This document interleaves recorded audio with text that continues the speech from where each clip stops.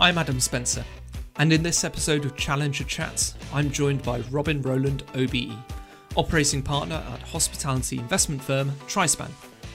In this conversation, Robin walks us through his remarkable career and shares insights from his experiences, which range from building challenger hospitality brands from the ground up to sitting on the boards of large listed businesses with upwards of 1,500 venues.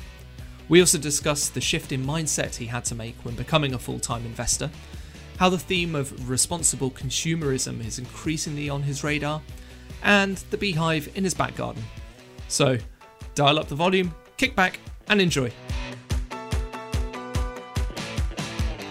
So it's without further ado that I'd like to introduce our guest for today, none other than hospitality sector legend and industry maestro Robin Rowland OBE. Now, this podcast is slightly different from our other podcasts. Usually we interview the founders and operators behind our favourite challenger brands. And whilst Robin is no longer an operator, he is one of the key people behind Trispan in the UK, which is itself a challenger brand in the world of hospitality investing. Robin's also the chairman of Trispan portfolio companies Rosa's Thai and Thunderbird Chicken in the UK, and sits on the board of Rosa Mexicano in the USA. No connection to Rosa's Thai there. So in short, we think he's more than qualified for Challenger Chats. In a past life, Robin sat on the other side of the table as an operator, working with the likes of Diageo, Scottish and Newcastle, and the Restaurant Group, before finding the role for which he is probably best recognised, becoming CEO of the iconic fast casual dining chain Yo Sushi in 1999.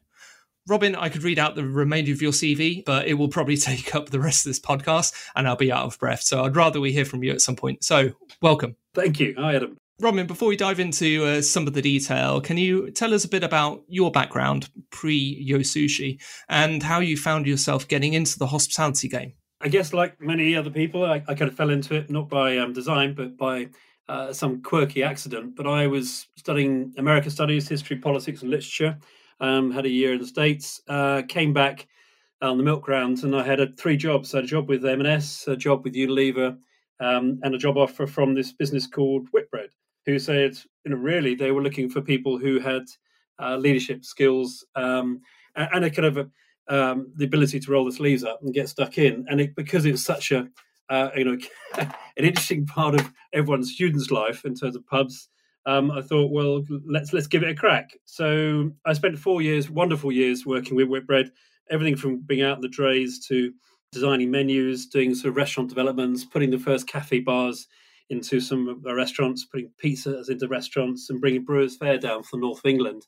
And I was, I think, regarded with some kind of trepidation by my colleagues because I was young and didn't really see any barriers. That's why I fell into hospitality. And from there on, it was just a series of bosses taking me with them, wonderful mentors. And I did one thing which is relevant to this whole conversation. I got involved with Old Leon's, which was a nascent brand like TGI Fridays. And we built that to 25 restaurants in the space of 5 years from my age. I was only 28 and I became the operations director, effectively a mini CEO of this business at a very tender age. But I was taught everything I know about restaurants by those managers. Extraordinary bunch of general managers in the late 80s, early 90s. And they set me on my path to running larger businesses and around 150 pubs and restaurants with Scottish and Newcastle. And then I think like a lot of people, I had the itch to run my own business and really felt that corporate life, whilst it has its, fantastic advantages, also sometimes doesn't always make the right decisions for the businesses short term. And I just wanted to be a bit more sort of control of my own destiny. So I went to the last thing I did before Yo Sushi was I was asked by Andrew Guy to join the Restaurant Group, and I met my great friend and colleagues Steve Wilkins and James Haller there, and we were the 3 kind of young punks on that board, all retail directors who were very qualified to run any of the brands they could throw at us. And I spent two very enjoyable years working with them and sort of detoxing from very large corporate businesses to a much smaller one. And then I fought to push myself out to take a big risk, and that's where my entrepreneurial zeal comes from. And I was just the right side of, I think it was 38, and it was just important to me to get out and try my luck. So I joined the founder of Yo Sushi, Simon Woodruff. We had 2 restaurants at the time, and started that 20-year journey with that wonderful business. But it was just a kind of a, I'm a corporate entrepreneur. I didn't really, I know how, I've got the disciplines and the knowledge to how to work in a corporate environment, but frankly, I'm just more passionate about brilliant businesses, and in inspiring businesses. So the trappings of large businesses, although ironically I'm now on the board, it's gone full circle. It was more important to me to actually be in control of my own destiny, and have the pleasure of choosing the people I worked with, to surround me in terms of growing a business, and that's what I was able to do at Yo Sushi. I love that phrase you used, corporate entrepreneur. It's very rare to see people kind of make that transition from very large corporate to very small owner-managed business seamlessly. Obviously, you're moving from an environment where you have the systems controls, you have people to bounce ideas around, to all of a sudden you're having control of the bridge. So how did you find that kind of transition? It sounds like you kind of phased it from super large corporate to mid-sized corporate to small corporate. But how was that transition managed in your eyes? Well, I'm kind of rationalising in reverse because it's happened, so it's easy to try and say it's all nicely so segued. It wasn't. I mean, the reality of running 150 outlets down to 2, it is a seismic change in terms of understanding that everything falls upon you. But equally, I kind of knew what was needed to grow the business, so I knew we could build the G&A around the business only when we could afford it. So that was a kind of a salutary lesson. The quality of general managers early doors in terms of a small business is super important, because you are relying on them to almost deliver the brand symbiotically with you. So you just have to have high caliber GMs around you, and then the financial controls, which you don't always get that when you're in large PLCs, because you don't worry about the balance sheet. You're not really aware of the debt. You suddenly becomes startling reality that cash flow is everything. So the transition for me was understanding how important the money was, and I was blessed to affirm when I joined Simon. I just said, look, I really want to run the business, not be your sidekick. So we became partners, and I managed to convince him we should change the FD, and that was within 6 months of joining. And a lady called Zoe Tyndall joined me and started that journey. And she was young, but she was very bright, and she kept hold of the money. So I think without her and great general managers, we wouldn't have grown the business. But the rest of it was really about just having an absolute conviction that you were doing something that was utterly unique, and it wasn't going to get trapped by the dogmas of other businesses, and we were going to do things differently and better. It is a unique business for many reasons, but it was just the basics around finance and people. And what was it about the Yo brand business concept that made that become the one that caused you to leap out of the corporate world? Right. Well, it was a risk. I mean, for sure, because Japanese food was expensive because it could be, not because it had to be. And in broadly, you were spending £100 a head, crazy amounts of money for decent Japanese food. But to get affordable, accessible food that you could try in a Japanese restaurant, it's very tricky to find those places. So putting on a conveyor belt, putting a lot of sort of rock and roll around it, which is, you've got to imagine, it's the late 90s. This was a different time to today, and it was full of optimism and crazy sort of technology advances. The start of the dot-com boom. It just was a very cool, iconic brand to be involved with. The skill, or the real success, was basically taking it out of very privileged locations like Harvard Nichols and Selfridges, unrepeatable, frankly, and then making it work in locations, in Manchester and Glasgow and Edinburgh. That was the real sort of leap of faith. But I believed, we were ahead of our time, and people would chime with it, and it just grew because of a kind of cult following, which was based upon really good food at really good prices, and in a uniquely different environment. And it had this kind of cachet niche appeal, which we held our ground dramatically until the two big competitors came along with Itsu and Wasabi in the probably 5-6 years later. And the only real comparable business at the time that was doing interesting food at scale, and I'm not dissing anybody else, but other people would do brilliant large businesses. But Wagamama's was also at the time, creating quite a wave. So the two of us were kind of at a really exciting point of our life. But it is a leap of faith, and it's imagining the food of the future, and that's kind of what I do today a little bit as well.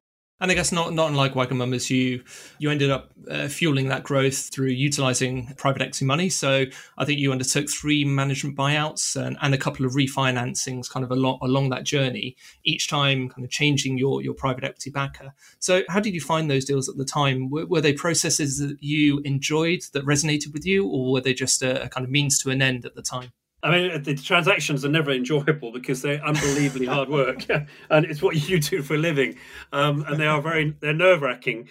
And anybody who's going through it needs to be well advised. And I won't blow your own trumpet, but you are a terrific house for an entrepreneur to be thinking of. No, I mean, basically, it was means to an end to basically get to buy the company from the founder. The first deal was with Primary Capital. We had 5 suitors. There was a 10 million valuation on the business. And broadly we're making just about $1 million at the time, so there's a bit of development capital coming in, but Primary Capital kind of understood small businesses and the kind of the growing pains, and they were sector agnostic, which was helpful because I didn't really want them to tell me what to do, but I did want a sounding board, and I got it from them, and they were good with the financing and the bank, and gave us some structure around boards and some strategic thinking. So they were perfect for the size, and they were decent people throughout. I think it's like a marriage. Everybody gets terribly excited at the beginning, and everyone's loving each other up, and then you get engaged, and then you think, oh, I'm going to get married, and then you have babies, and then you realise that actually this is quite a long haul. And they were good. They were a good first marriage for us to have. But you only really learn about your investor when you sell. In my opinion, and I've seen it from multiple occasions with other people as well, good friends of mine. But they were decent, they sold well, and then we were invested in by Kilvest, who were not known in the UK at the time. I think they'd just done Hillary's Blinds, which doesn't really tell you an awful lot, and an infrastructure business, works on network rails. That was in 2008, and we were the timing was the most important thing for us there. I just, in my waters, I absolutely knew the world was going to change, and it was obvious to me because I've been in America in late 2007, and I came back and I said to the chairman of Primary, I cannot tell you, how important it is we sell now, because we're never going to get a better time. And this Fannie Mae, disaster and these toxic debts in America, I'm no great economist, but I can tell you there is something that's not right in the waters here, and I'm hearing from my American colleagues. And I think we need to do a deal. So we did a deal, and that's for good timing. Kilvest then basically locked in for a long time period, 7 years. We finally sold in 2015 after quite a long process, and it was any advice I give you is once you've decided when you want to get on with the process, just execute on it. You can't start. And our reason we've stopped started because we were trying to fathom out our American components of our business. Business is solid as a nut, brilliant business, but the American potential became a drag on the timing. And because of that, I think we lost a bit of momentum. Anyway, we finally sold to Mayfair Capital, and I was the chairman at that stage, and chose to go back in to help Mayfair for a couple of years, and that's exactly what I did. And I stayed on the board for another 18 months after that. But it was the last transaction on that journey. But they're all completely different, and there were completely different investors, and it was all about timing. I think in every single one of those cases that probably our timing and their timing of investment that allowed the deals to take place. But lots of learnings along the way, and lots of unsolicited responses, interest. From 2013 to 2017, we must have been approached, dozens and dozens of times. And going through transactions, I must have had to present to, upwards to 20 parties. It's grueling. And so I do have feel for anybody going through these transactions, and I have learnt having been on that side, I'm extremely respectful to anybody looking to refinance or bring a new investor on board, and hopefully that's helpful to them, because I do understand what they're going through, and they have to run a business at the same time. That kind of takes me to my next question, which was around the kind of learnings and how you're kind of applying those now in your role as an investor. You've obviously seen hopefully mainly good, probably some bad and maybe some ugly as well in terms of your PE journey. But what are the kind of big takeaways that you took out that you make sure that you apply to your own behavior now as an investor going forward with your portfolio businesses and businesses that you're trying to court as an investor? We are deeply thoughtful about the businesses which we wish to invest in. And I mean that we think very hard about, is this a consumer offer that's going to be sustainable and sellable at the end of our time frame? Are the current leadership truly going to be, can we add value to their journey, and can we feel that we're going to have a strong, positive value creation journey? Because there's chemistry that has to be right, because otherwise you're batting up the wrong alley. It can be problematic if you can't get that right. And then what is it that we can do together to really transform the business, rather than just continue what they've done today. So we're thoughtful, and in that, and because of that, we probably take a lot of time to get to know businesses. I mean, virtually everything we do in the UK is proprietary, because I like to think I know most of the operators. I'm happy to work with intermediaries who want to help us get the deal done, but I really need to believe and feel we are compatible, and we are empathetic about the journey, because it's the speed of the journey, and the pace and the cadence that we have to both agree on. Because once we signed up the business plan, it's like over to you. Really, the CEO has to deliver, but I want to know that they can do it and they want to do it, and we can help them, and there'll be a kind of mutuality of needs, and then it's not like a kind of unfair relationship. And the American colleagues, have the same view. We backed two amazing businesses in the last few months. One's called Maman, which is a French all-day bistro bakery. LPQ for the 21st century, much lighter weight and more feminine, brilliantly run, but it needs lots of help in terms of a pipeline. Naya is kind of Leon meets amazing Lebanese food, and it is a food of the future in terms of unbelievably nutritious and healthy, and that business is run by a dynamic entrepreneur, and we're just trying to think, how can we put the right team around and help these guys to achieve what they want to achieve. But there is a difference between a founder business who wants to stay on and a founder who wants to segue or exit, and working with an MBO team. There are differences there, but we can look at both. But I think the overall, we are very mindful about this has to work for both of us, rather than like, can we just get the best deal done? Because that's just the start of the relationship. I know you touched on in your time at Yo that just when you make a decision to go down a process, and that getting investment is the right kind of thing to do, that actually it's time just to get on with it. But actually, from an investor's mindset, and this isn't just Tribesman, this is all investors, they want to spend a lot of time getting to know businesses. They want to get under the skin, really kind of understand the motivations behind the founders. So how do you kind of tally that or bridge that? When do you as an investor get to a point where you just need to take that leap, so to speak, where enough data is enough, now's the time to go? Where does that point lie for you? Okay, for those who've been through these processes, this is all second nature. But those who haven't, I guess what happens is you have a courtship where you've been introduced potentially by a third party. And then you have to agree heads of terms, so you're at least in the ballpark on commercials. And then you grant. Hopefully, you can get granted exclusivity, and that'll be for up to 2 months maybe. And then in our case, what's happening in parallel with that is we're going back to our investment committee and presenting a series of papers based upon more and more information, to a point where our investment committee of 6 can then opine on a decent set of data and say, right, we're now prepared to invest money, our shareholders' money. Remember, we have shareholders in due diligence, and that's when the clock starts running.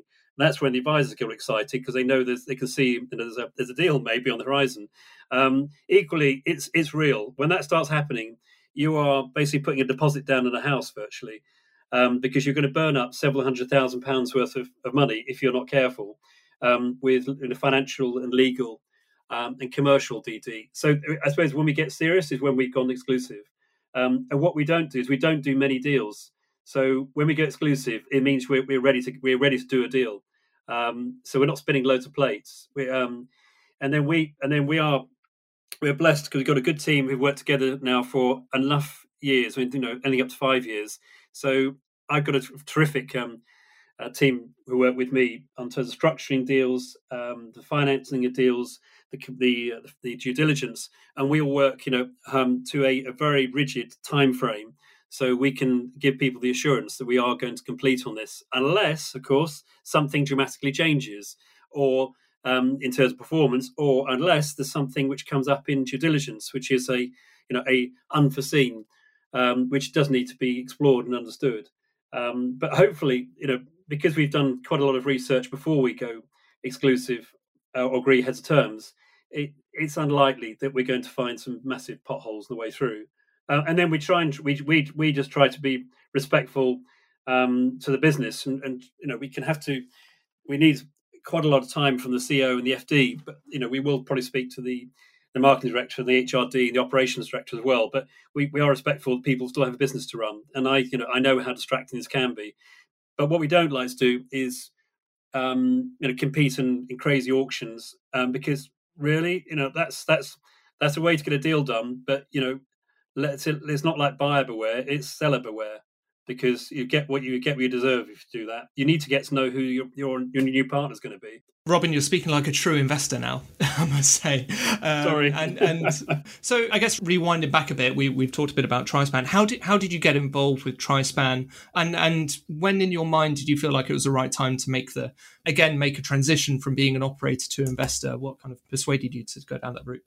I mean, I suppose first thing is I am still an operator. I've got to put that on the table. I mean, I really am. I mean, ask the CEOs. They just will say, "Oh God, he's still got a view on this, and he's hopefully not meddling too much." But I can't sit back and not give them at least some experience from the past, and remain relevant, because I do spend a lot of time around looking at operations. So I guess but to your point, I'm the reason I've become an full-time operating partner, which is quite unusual in a specific category, is the people invested in Yo Sushi in 2008. The two founding partners, Fadi Ablush and Ilan Schultz, basically reached out to me when they left Kilvest. They left Kilvest in 2014, and they said, when you're done with Yo, we would like to join our platform, because we know who you are. We like the way you analyze the business, not just as a CEO, but you see it in a more holistic fashion. And they asked me to join a board in the Middle East, which they set up a business called Ethos, which we now have 50 restaurants in the Middle East, to work with them on that. And then they said, right, and they said, almost because of that and because of Yo, when you do finish your Yo, and there is a time frame, you can't stay there forever, Robin. We would like to join us full time. And I was very, I was slightly unnerved by that, thinking, oh gosh, well, I really enjoy working my team, and I'm actually an operator, and that's all I can do. And that was I think their thought process was sound, because, and for me, I took the leap of faith, and I gave them 6 months, a year, or what it was, to see if they could it was going to work out. But really, they needed me to raise money, to deal source, and then really add value. And it's worked out. The theory has worked out in practice, but I have had to be humble, because there's a lot to learn on the other side, which is not always obvious when you're running a business. And there's a way to get things done, which is not the way that a restaurant business is run, or a pub business. It's a much more longer term and view, and it does involve a lot of other third parties, which is not always obvious to you when you're running a business, because we have these LPs, and we've got a lot of corporate compliance which has to be dealt with. So to me, it's been terrific. It's just been another joy of learning, really. So when did your time at Yo come to an end then? It finally came. I set myself a target to kind of finish with Yo on by my 20th anniversary. So I joined in July the 4th, 1999. well, it seemed like July 2019 seemed like a good point. It also coincided with the board's decision to buy a business called Snowfox. So Yo Sushi is made up of three businesses, well, four businesses if I'm really counting. But Yo Sushi UK, which also has a business called Taiko, which produces supermarket sushi. So you got two businesses in the UK, and I bought a business in Canada called Bento, just before I stepped down as CEO. And I stayed on with Richard to kind of support the handover for 18 months, and to the point Snowfox was bought. And at that stage, the business had changed to an American. Most of its revenue comes from America today, and it just didn't seem appropriate. And the board was getting more and more complex with these different companies being represented by significant shareholders. And I had so many other things going in my life, and I felt it was the right time to step down. And really, there's a point in which you are you can't. You really need to let other people run the business, and I was glad and happy to part on those terms. And so I'm still a small shareholder, but it's a part of my life that's now I'm now not attached to on a day-to-day basis. And 20 years to the month, that's some nice closure there. And so did they buy you a carriage clock or anything to mark your kind of 20-year anniversary and departure? No.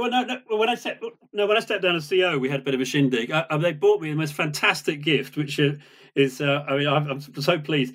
They bought me. I mean, apart from some odd stuff, which they bought me a beehive, but a really nice beehive with a lovely little plaque saying "From your worker bees at Yo." And it's now full of bees and producing loads of honey. And I look at that and just have a chuckle when I go down and see my bees. Because we had 2,000 or 3,000 people work at Yo, and lots of friends, and that was my extended family, over 20 years. So to me, that of all the gifts I was given, that was the one that could have really sort of touched my heart, really. So we'll come on to some of the other businesses you're involved with shortly, but I wanted to ask about your PLC experience. So you mentioned you're now a non-exec director at large UK pub group Fuller's, and you were previously at Marston's. And I'd be interested to get your take on the main differences between being on the board of a publicly listed company and being on the board of a privately owned or private equity-backed business. The similarities and the differences. And with PLC, well, that's been 9 years with Marston's, and I'm very grateful to Ralph Findlay and Andrew Andrea for being patient with me, because I had to learn how to add value, I guess, as a NED. And you are basically very, very much pulled into corporate compliance around. And I've always volunteered to be on all the audits, so I wanted to learn about everything from the audit committee through to REMCO to NOMCO, and it's so. I mean, there's a lot of corporate compliance. You have to tick a lot of boxes, and you've got to get the annual report right. But for me, I think the way the boards are run, in terms of everything from the structure and the timings of boards, and the resonance, and then the minute taking, particularly the importance of a really good company secretary, is not lost upon me. So lots of really good sort of structural pieces there. And then you're talking about much really big businesses, and because I grown up in those big businesses, so it wasn't too difficult for me to decipher. But how does a CEO influence 2,000 pubs?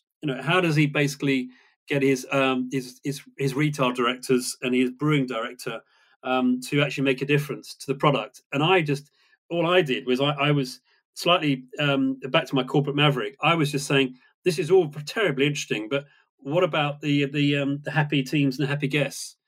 And everyone looked at me rather so blindly, and I said, no. At the end of the day, this is not going to work unless you are doing something better than your competitors, and imagining where the future is going to be. So I was probably a kind of a force to make people rethink what the offer was. Didn't matter if it was the beer or whether it's actually the way the pubs were outwardly facing. And then some of the structures which we could bring back the other way. I think that private equity is very good on property. And very good on cash flow. So I think there's things there in terms of analysing acquisitions, which private equity skills brought me probably to the front of the table rather than the back at the boards. But I've got to say, I think PLCs are brilliant. They're brilliant for people to learn from. And I think that they are, and anybody in the top 250 or top 350, those CEOs are brilliant to what they do. They're running very complex businesses with lots of corporate governance around them, and if they can actually make a difference to the businesses which they run, which the business I've been involved with can, they are a very inspirational place to be around. And the chairman's role is super important on PLCs. So they're things I've learned, and I'm also on the board, on the supervisory board of Nero, which is just a very, very big privately owned business, which Jerry Ford is the chairman and CEO.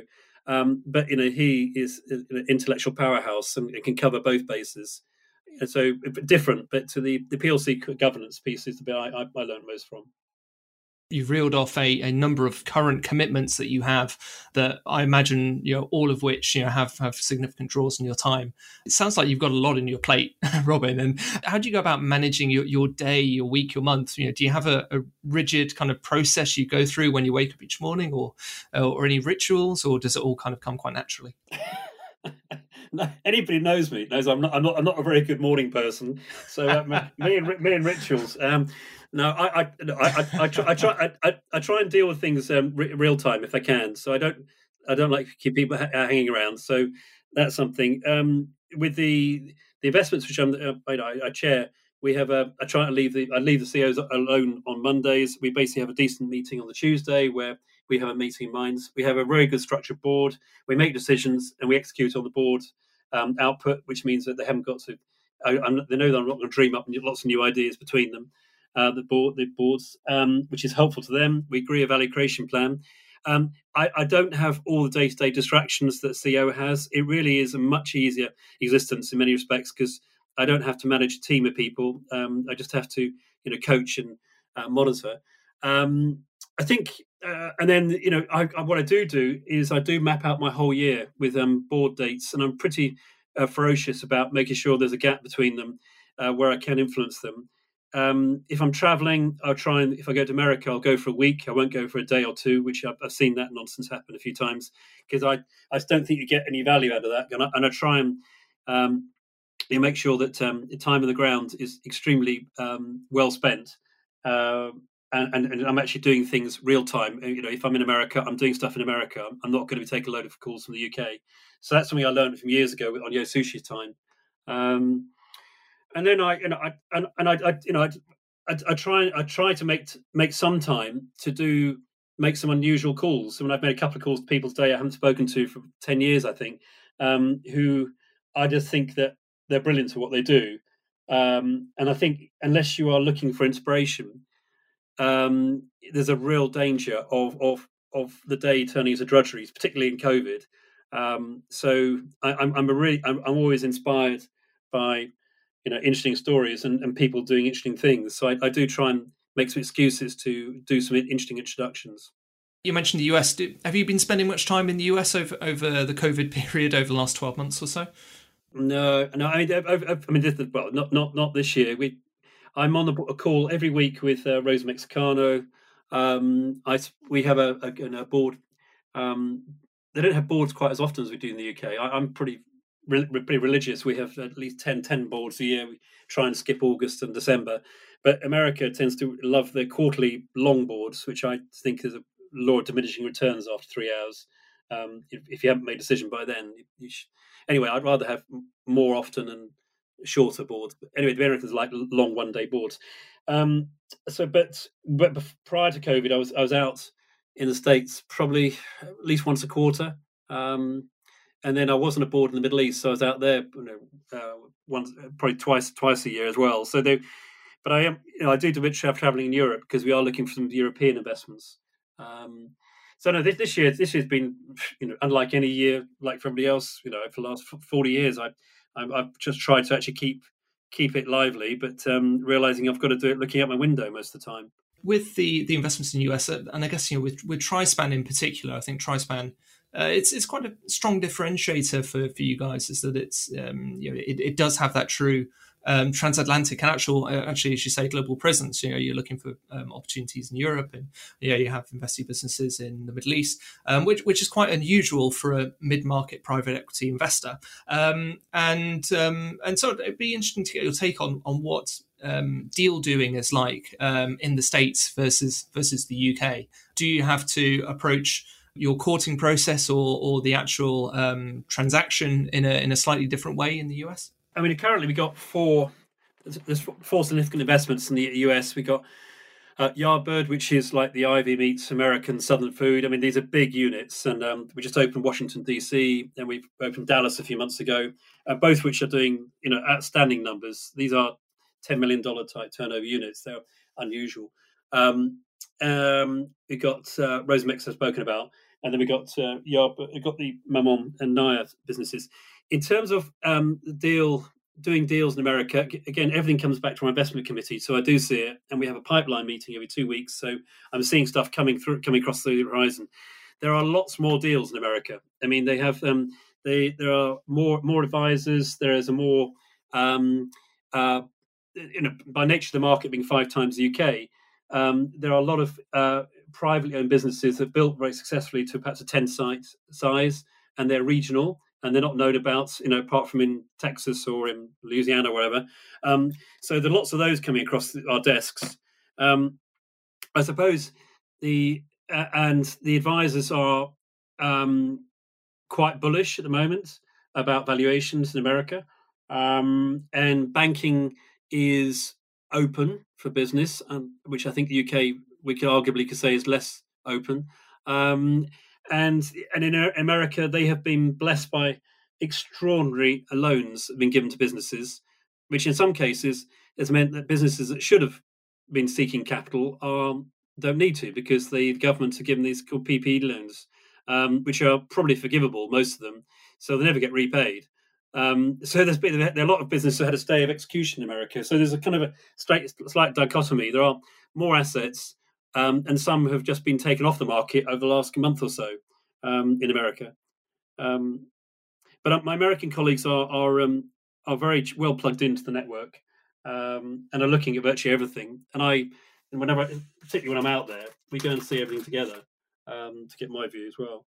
Kind of touching on the regional differences there, obviously, as you say, the US is a huge market. The Texas consumer might be slightly different from a New York consumer, for instance, in the way that they see kind of eating and drinking out.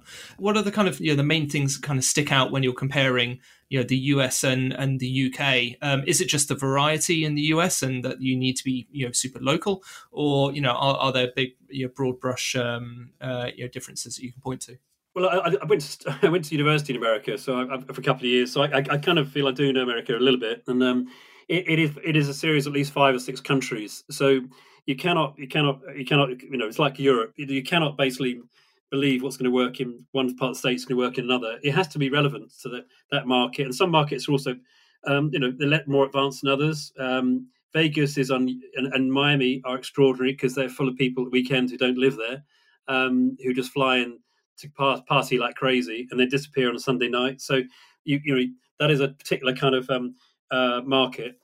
The big cities do behave slightly similarly. We know San Francisco, Boston, Chicago, New York do have probably a more commonality in terms of customer behavior, and they will recognize brands across those big markets. But there is a difference between the north and south for sure. And then there's a size of units. They're very good at doing grand, big restaurants.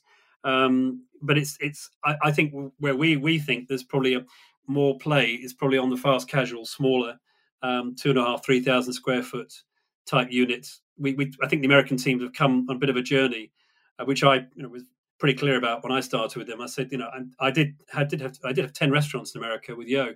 I'm not saying small is beautiful, but there are some economics around size and rent and payroll and demand, which I think you probably need to be mindful of that. And you don't want to get caught in the middle. That's the problem. If you've got a lazy 5,000 square foot box, you've got a real problem in your hands.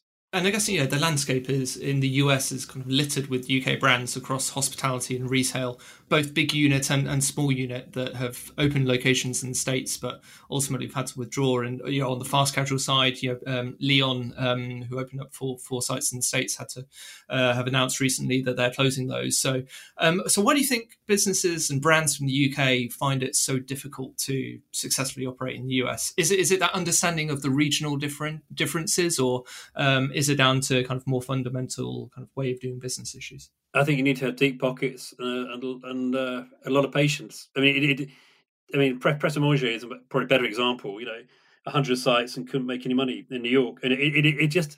But you have to be very, you know, you have to be very mindful of the real estate. You can two things that two things that people make mistakes on is the micro locations, because they think they can apply a London metric to New York. It doesn't quite work that way. People, the way they travel to work and when they eat and what they eat is different. And only an American could probably walk you around each neighborhood and tell you exactly on which street corner you can expect to get success. So, in fact, it's a corner location on a busy, visible shop front, which would suit most Prets, doesn't necessarily mean it's going to work in every street corner in America, in New York anyway. And then the cost of real estate in terms of construction is and permits is an absolute nightmare. I know from personal experience you can massively over capex a site because of permitting, and that is a problem for a lot of people. Licensing is expensive in certain states, and I just think you need to go in with a big bag of change and slug it out. And you have to make sure that you Americanize your offer. Silly stuff like you're going to have to put video screens on your walls because they're going to watch the game whether you like it or not. They're either going to watch it in your, if not in your place, they'll go to the bar next door. Americans have a different. There are some nuances which you just ignore it at your peril, and how you market it as well. Don't go in there thinking you're a cool brand for the UK. You've got to earn your own spurs, and they're very sophisticated on culinary. So don't make claims you can't back up. That's the other issue, I suppose. And pizza and pasta, are dangerously overcrowded. And from a kind of UK brand perspective, obviously US tends to be high up on the list of kind of international expansion targets, primarily, I guess, because of the lack of language barriers. But why don't we see more UK brands, in your opinion, making their way across the channel to Europe? Closer geographically, probably easier to manage in the States and the team. Why aren't we seeing more expansion of UK brands into France, Spain, Germany? We have had loads of QSR brands who've done it. I mean, they all came to the UK back in the 60s and 70s, and KFC and McDonald's, and they all went from here as the kind of the aircraft carrier into Europe. So the Bridgepoint and arguably Five Guys has cracked it, and seem to make a decent stab of it. I think you probably need local partners, particularly again around real estate. I think that. And then everyone knows that the social chapter means that the cost of labour is prohibitive compared with the UK. I mean, it could probably cost you another 10 percentage points. So you need to find that a way to recover that off your rent roll to at least make a decent profit. I still think that there's a slight ambivalence to brands. The most brand receptive nations are people like Spain, France and Italy. Strangely like it, they like QSRs, but they don't like fast casual chains. So there's still lots of mom and pop operators who do very good food. I think there's opportunity for sure. And Germany, everyone knows on paper should be the best market of all. Is just deadly mean on what they'll spend on going out. They it's well documented. I mean, fair play to them. But there are opportunities. We have spent over the last 3 years, we must have looked at 20 or 30 businesses quite carefully, and then you have the issue of how do you manage it, the asset, and you need to find good, competent multi-site operators.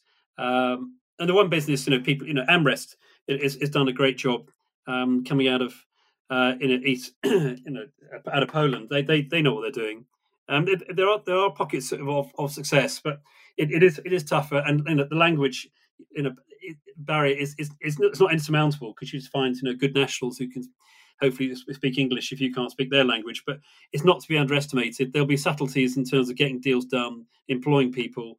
And I know from Yo, we had brilliant businesses in the airports, where you can make good money. We were in Norway and in France, and it worked really, really well.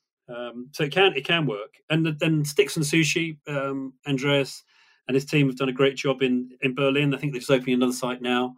And there are some some opportunities, but it's not to be underestimated. And again, you need to set quite a lot of money aside if you're at a certain size, and not expect a quick return on it. So you just need to realize this could be a long burn. And the board and private equity, obviously doesn't give you always give you a long runway in terms of time to deliver a result.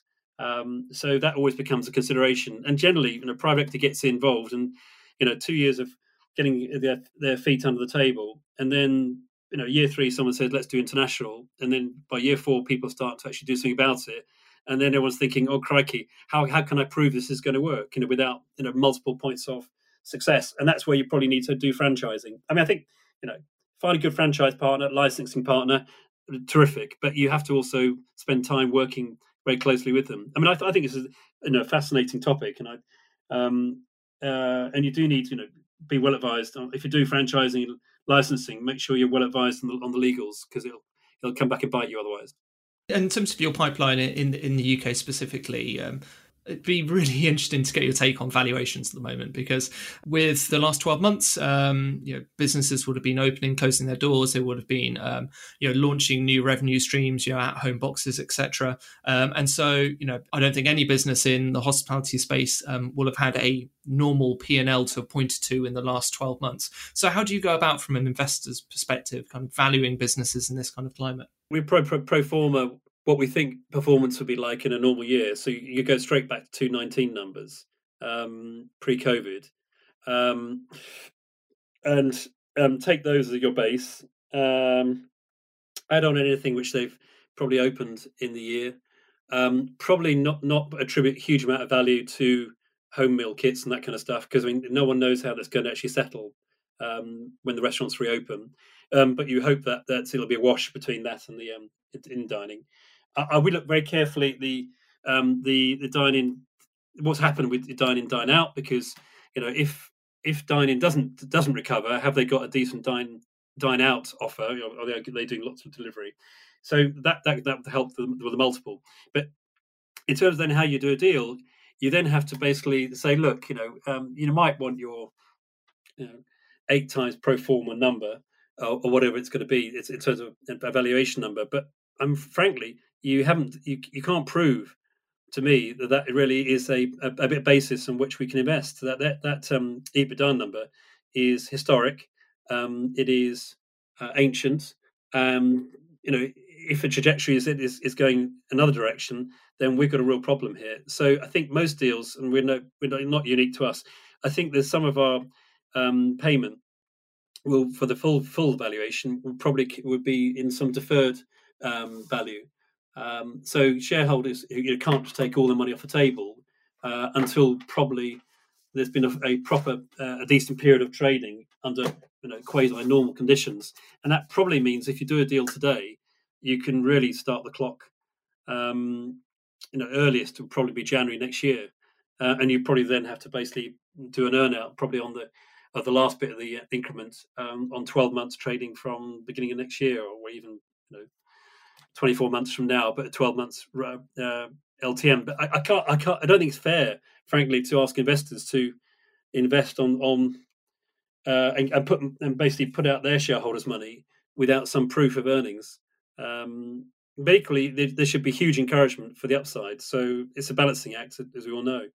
And we have a, I think we've got a good reputation of completing deals on the deal we strike when we start. So we don't retrade deals. We just say, look, this is, assuming everything works out, then this is how it be, and that's exactly what's happened with Rosatie. And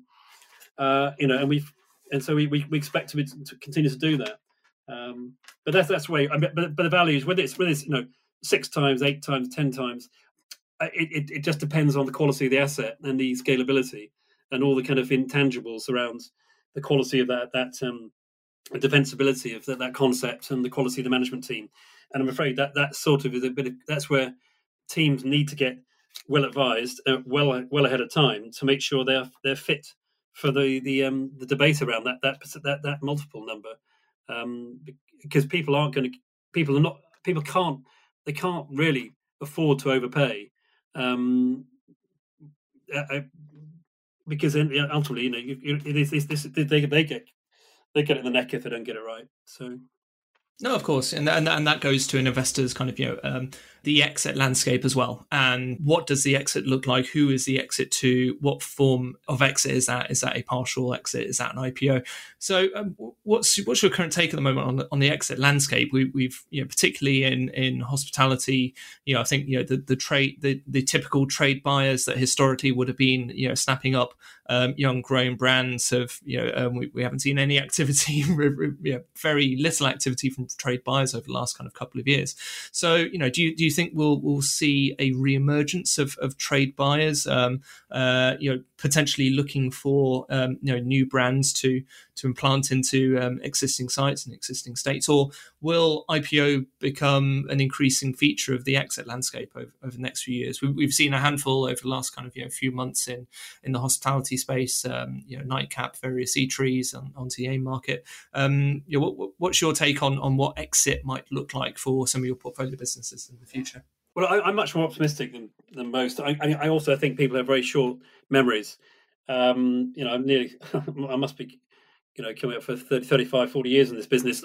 I've seen people into the highs and lows, and people, people's confidence comes back very quickly. Just look at the share prices in pubcos the last week. It is absolutely clear to me that we've been slaughtered as a sector because of not being able to trade, but the bounce back will be strong. I mean, and I think it'll be sustainable as well, because as long as we don't have mass unemployment, there is a crying need for people to go out and be entertained and enjoy hospitality, because it is a fundamental reason for being. I think we've all basically lived in a cave for a year, and it's driving me nuts. So that's, and I have to believe I'm not abnormal. So in terms of what's looked like for the exit, then you look at the Propel, sort of did their rankings list, came out last week. And I pour all over that like some kind of nerd, because I guess I look at all the names, and these are all my mates, and they've all basically been on different journeys, growing up their businesses. There will be a consolidator of some kind in a few years' time. I mean, there'll be another Big Table or Restaurant Group, or Azuri. There will be one of those equivalents around at some point in 3 to 5 years' time. There's no doubt about it, because as long as the sector is backable, there'll be an insatiable appetite to grow bigger platforms.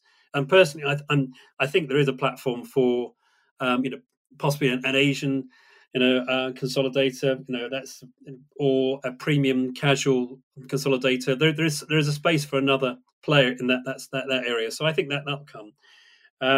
I think the public market is, I think all of us are getting more sophisticated about investments, and I think that where people were daunted by IPOs, whilst there's been some problematic IPOs, I think that people will be confident in doing that, as long as they can get 100 million valuation to make it pay all the crazy fees that go with it. There are enough old geezers like me who understand about the corporate governance that should help them not trip over themselves, because you need to make sure you run it confidently. And I think that I just think there'll be, with the decline of retail, I think hospitality will continue to grow. I think if you've got a point of difference, there will be people who want to back it, as long as you can grow it sustainably. So I'm actually much more confident about it, and I think that private equity it exists to invest, and there will, this sector, whilst it's been out of favour, which is terrific for us and a few other investors, there will be a return from other players to this sector. It just is cyclical.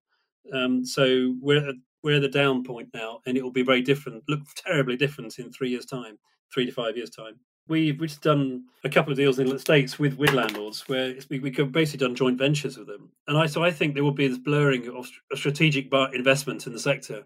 The landlords are the obvious one, although they're villains at the moment with the rent overhang. They could become significant investors in the restaurant space, and there are other strategic buyers who are go back through the supply chain on the food. May also be interested in expanding into this area. I think it's important that we don't just get stuck in narrow thinking about who the buyers or the investors in these businesses are, because they could be strategically, not obvious to you, but you just have to think about what could they profit, how could they profit from this relationship. So whoever's on your board, they need to be just thinking on these areas and keep their eyes open. I mean, Amazon, could be interested. It's all sorts of areas you need to be considering. Absolutely. So Robin, we're going to pivot away from COVID, to coin a phrase, and we've reached that time that everyone's been waiting for. Well, I certainly have. It's our quick fire round. So we're going to throw a few short, sharp questions at you, and you're going to give me some short, sharp answers back. Okay, first one. Tuna sashimi or salmon sashimi? Good quality tuna sashimi. Full English breakfast or pancakes and maple syrup? Oh, full English breakfast. What's been your best spontaneous lockdown purchase? My one was, I've a habit of breaking mountain bikes. So I bought a really cheap bike because I was getting fed up with breaking them. And I bought a Bazango, which is a really garish orange looking bike from Halfords. But I have actually smashed it up. So I'm now going to buy an electric bike and smash that up probably.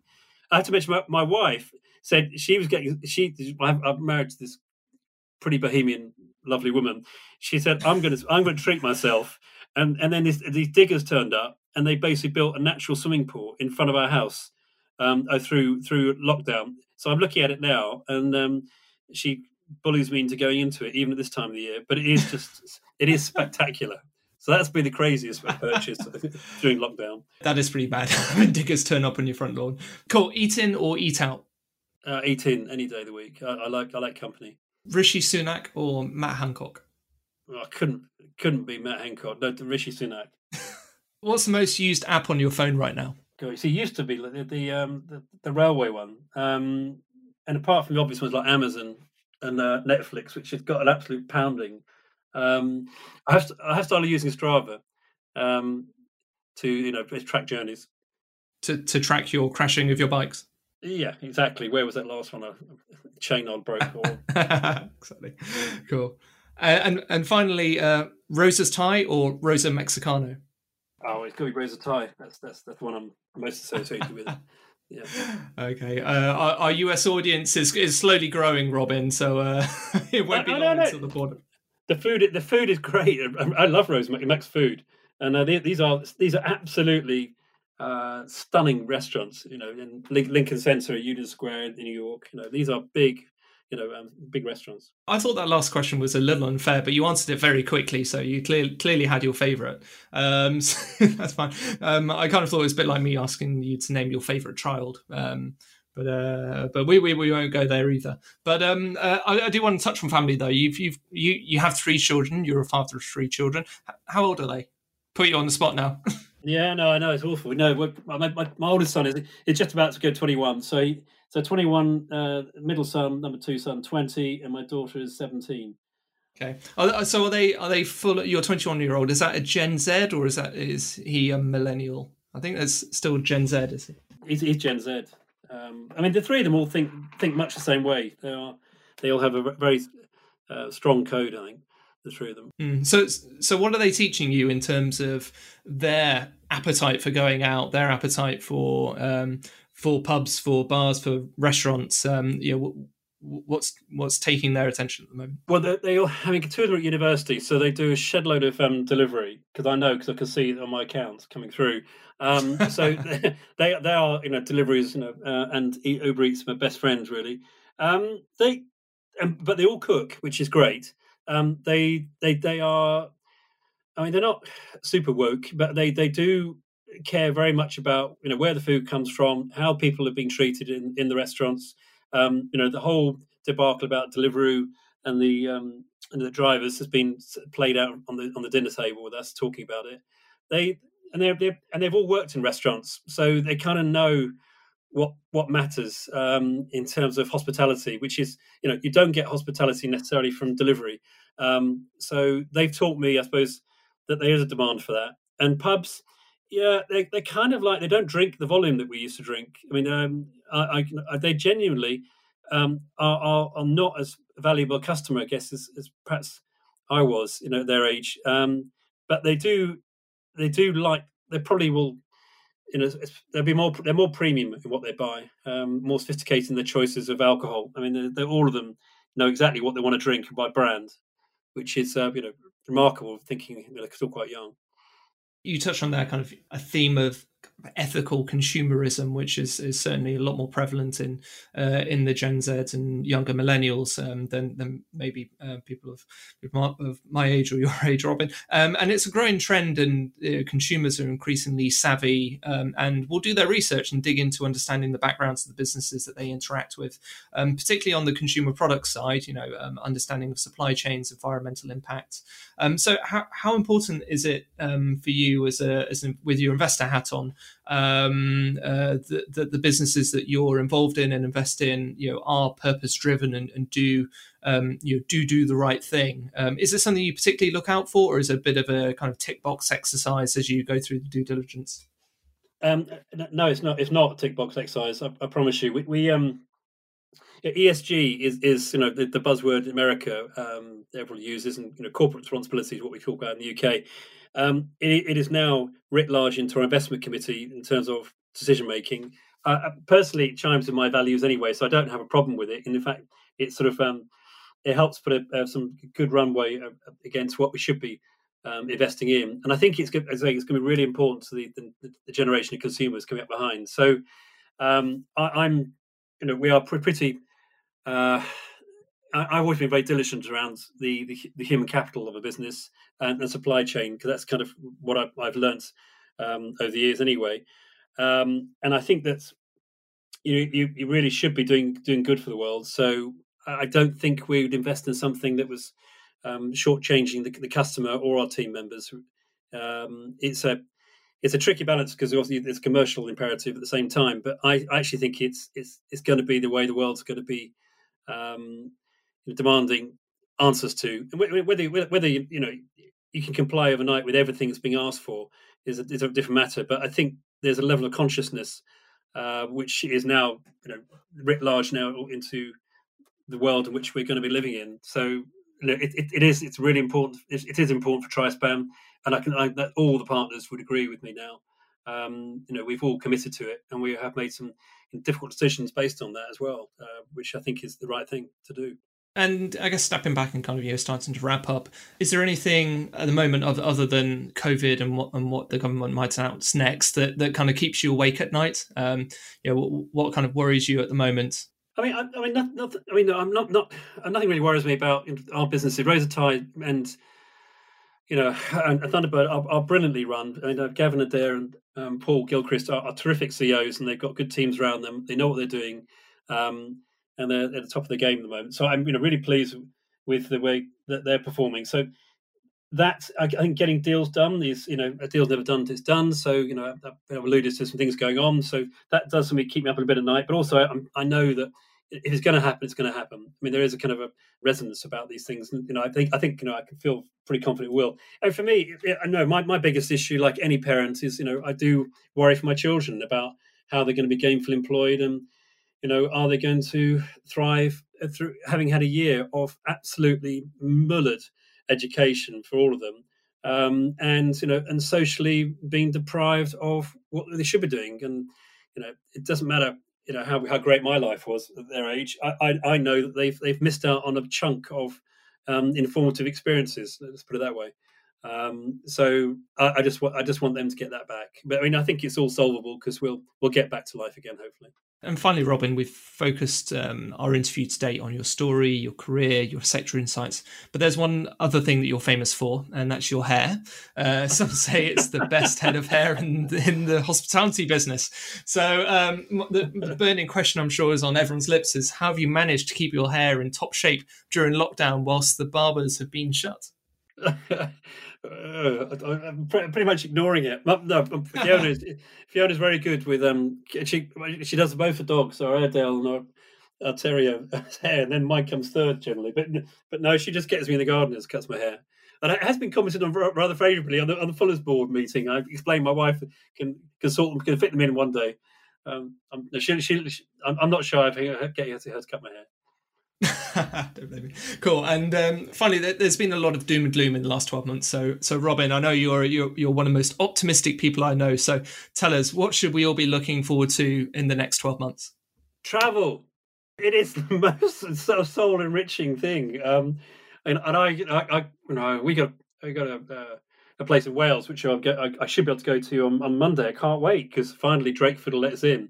But to not to be able to go skiing and to be able to go travel to France and go for a weekend in Amsterdam, all this is first world problems. I know that, but actually they're enriching for the soul, and to be able to go to see the coast and go surfing and be out with my kids walking and my wife, my family. I mean that's what I look forward to, and it's what makes life, and just sitting around having brilliant meals with brilliant company, being served, not having to just always eat in the home, is a joy which I cannot wait to enjoy again. Robin, that's a lovely note to close on. It's been a pleasure talking with you as always, and thank you for your time. Thank you, Adam. If you enjoyed this podcast, please subscribe to any of our channels, drop us a line, or follow Tamriel Capital on LinkedIn, where you can carry on the conversation and engage on all things leisure, hospitality, wellness, consumer, and challenger. Thanks for listening.